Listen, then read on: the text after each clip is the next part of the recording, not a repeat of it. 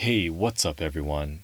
Henry here from Disruptive Money Management, and we have a fantastic episode today about financial mindfulness. Financial independence may be something we strive for, but financial mindfulness is mentally preparing ourselves to get there. Whether we are saving for retirement and trying to retire early or just getting rid of bad debt, we must actively envision what it is that we are trying to accomplish. In that regard, I consider financial mindfulness one of the critical components of financial independence.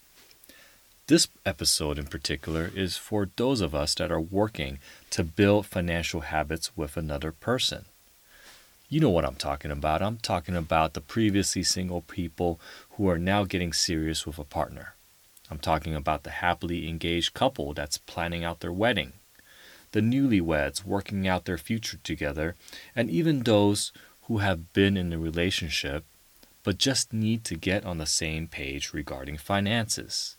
So, for all of the movers and shakers out there who are coming together, this episode is for you.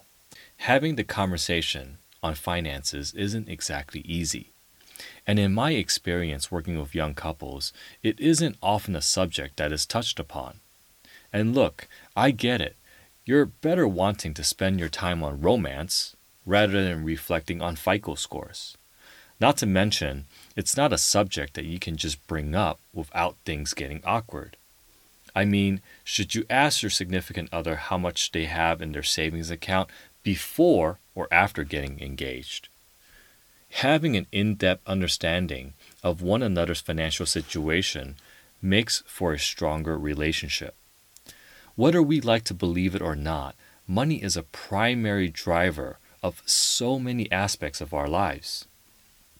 Money affords us the life that we dream of. Money complicates things. When we don't have enough, we stress over not having enough of it. When we finally have saved enough, we stress over how we can lose it all and dread the day of going back to not having enough. If you believe money can be complicated, you're not alone. In a recent survey by SunTrust Bank, 35% of respondents stated that finances are the leading cause of stress in their relationship. The thing is, folks, money is not easy to talk about.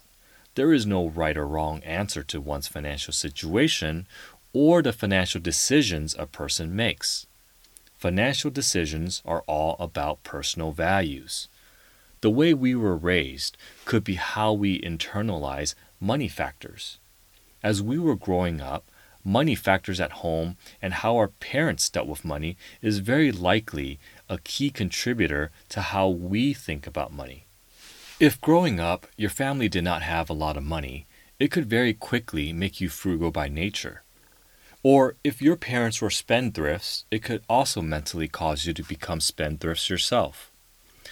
From a very early age, family and society were already shaping our perceptions and reflections on money. The truth is that how we perceive money could have already been imprinted on us before we even came of age to earn any money. That's right, you heard me. Your perception of how you spend, save, and invest could have been subconsciously predetermined for you just based on the people with whom you interacted with throughout the years. Money brings not only dreams and feelings of safety, but also insecurities, secrecies, and scrutiny. Individually, we hardly want to think about it, so it should come as no surprise that money is an even more complex subject to broach with a significant other. But for all of the couples out there, financial independence is not a solo event. As the old saying goes, it takes two to tango, and so too does financial independence for couples. If you start yourself off on the path with the right questions and understanding, the conversations around money don't have to be a stressor. I mean, wouldn't that be a wonderful thing? To be able to communicate with your partner on money matters and not feel like you need to shut down a conversation as quickly as possible? When I first met my wife, we both had differing views on money. Talking about things like income and savings and debt was not a comfortable conversation. Even when we were planning out our wedding, the questioning surrounding budget and costs was often done quickly and not really with proper thought. We just wanted to get past the conversation, if you know what I mean. We have since come a long way and can communicate about money in an intentional, agreeable, and reflective practice of our shared values surrounding money. That's right, not the values imprinted on us from our family, but values we have created together after years of living together and having understood what money matters are for the both of us. So with that being said, let's dive right into the top 5 most essential items to discuss with your partner as you set yourself on a journey towards financial independence together. The first item on the list is that significant number that defines our life. It's the number that we're all curious about but don't feel comfortable asking. You know what I mean?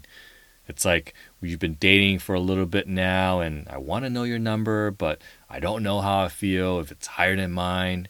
So maybe we shouldn't share each other's number. And, well, if one number is dramatically lower than the other, then, well, there's a little bit of shame involved and we need to kind of talk about it and explanations need to be made, things of that nature. That's right. You know what I'm talking about. It's our 3-digit FICO score. Our 3-digit FICO credit score is the most important number to focus on during our adult years. It's almost as if you go from caring about your SAT and ACT scores while in high school to caring about your FICO score in your college years and working years. The FICO score is the rating provided by Experian, Equifax, and TransUnion on how lendable you are based on your past financial behaviors. It considers your credit history, open credit sources, derogative factors such as missed payments, foreclosures, and even remarks by landlords and creditors. How is this so important? The FICO credit score is what makes or breaks a home loan. Not having a minimum score of 620 could disqualify you from getting a loan. And having a low score such as that number could result in higher interest rates. Not having a high enough score could prevent a person from getting a new vehicle unless paying all cash, and even then, it could push the monthly payments to incredibly high numbers. All of these items could become financial stressors for the individual and the couple as they come together. I mean, let's face it, if you're going that path of marriage, moving in together and sharing finances, then it is only a matter of time before you contemplate purchasing a home together. And both individuals' credit scores will play a factor in how much you can borrow for that home and how much that loan will cost you. Understanding each other's credit scores is crucial because you don't want to fly with blinders on. The last thing you want to get to is the point where you want to buy a home together and realize one of the individual's credit score is down the toilet. And now you're scrambling to figure out what to do. Believe me, that is not a happy feeling and definitely can cause a lot of relationship stress. If you know what the respective scores are, you know what you're dealing with. If both scores are great, then fantastic. But more often than not, I run into couples where one of the scores is less than stellar. And if you catch it early on, you can very quickly work on fixing it so that it is where you need it to be when you need it. Number 2, while on the subject of credit, it is also good to go over current debt obligations. Being open and informed about each other's debt situation is critical because it will allow the both of you to create an action plan on how to have things paid off. Although debt taken before marriage does not necessarily translate to joint debt obligations, it can be a considerable financial stress on the relationship. Knowing each other's outstanding debt, what the payments are, and how they affect future transactions like buying a house or a car will ensure that you are not blindsided when that time comes. Number 3, you're going to want to discuss each other's savings goals and objectives. As you tie the knot and collectively join together in life, you want to make sure you're both on the same page when it comes to savings goals. Is one person struggling to kickstart their retirement savings? How much has each of you individually saved towards buying a house?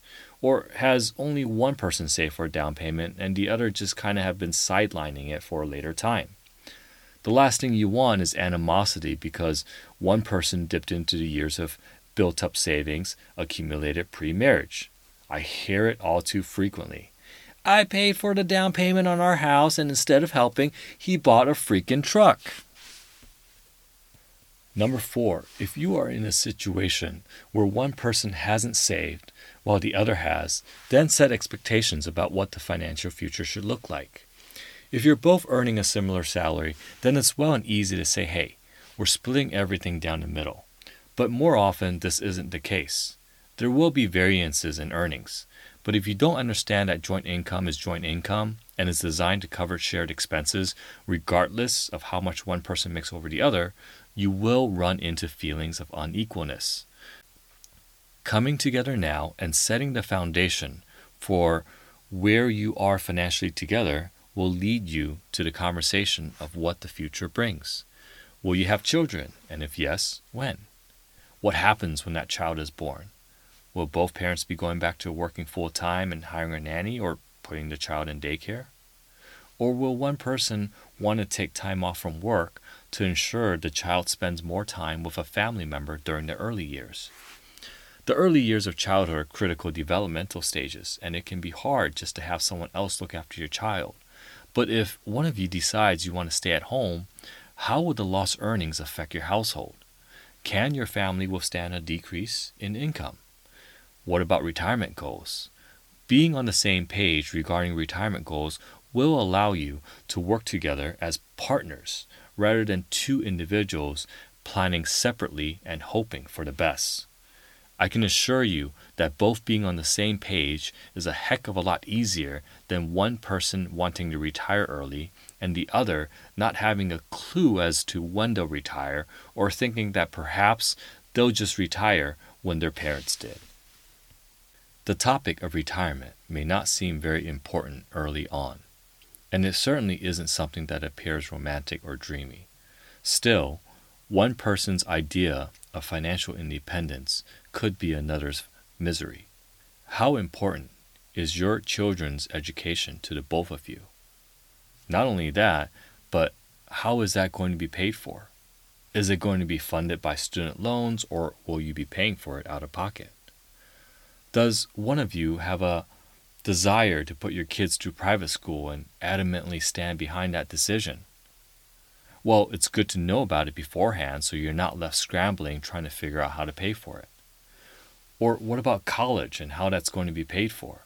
I can tell you that I believe that having student loans isn't necessarily a bad thing. I put myself through college, working nights, weekends, and holidays. There were years of working 35-hour weeks to ensure that I didn't take on an astronomical amount of student debt. So for me, taking on some student debt helps build character and pushes the individual to make decisions.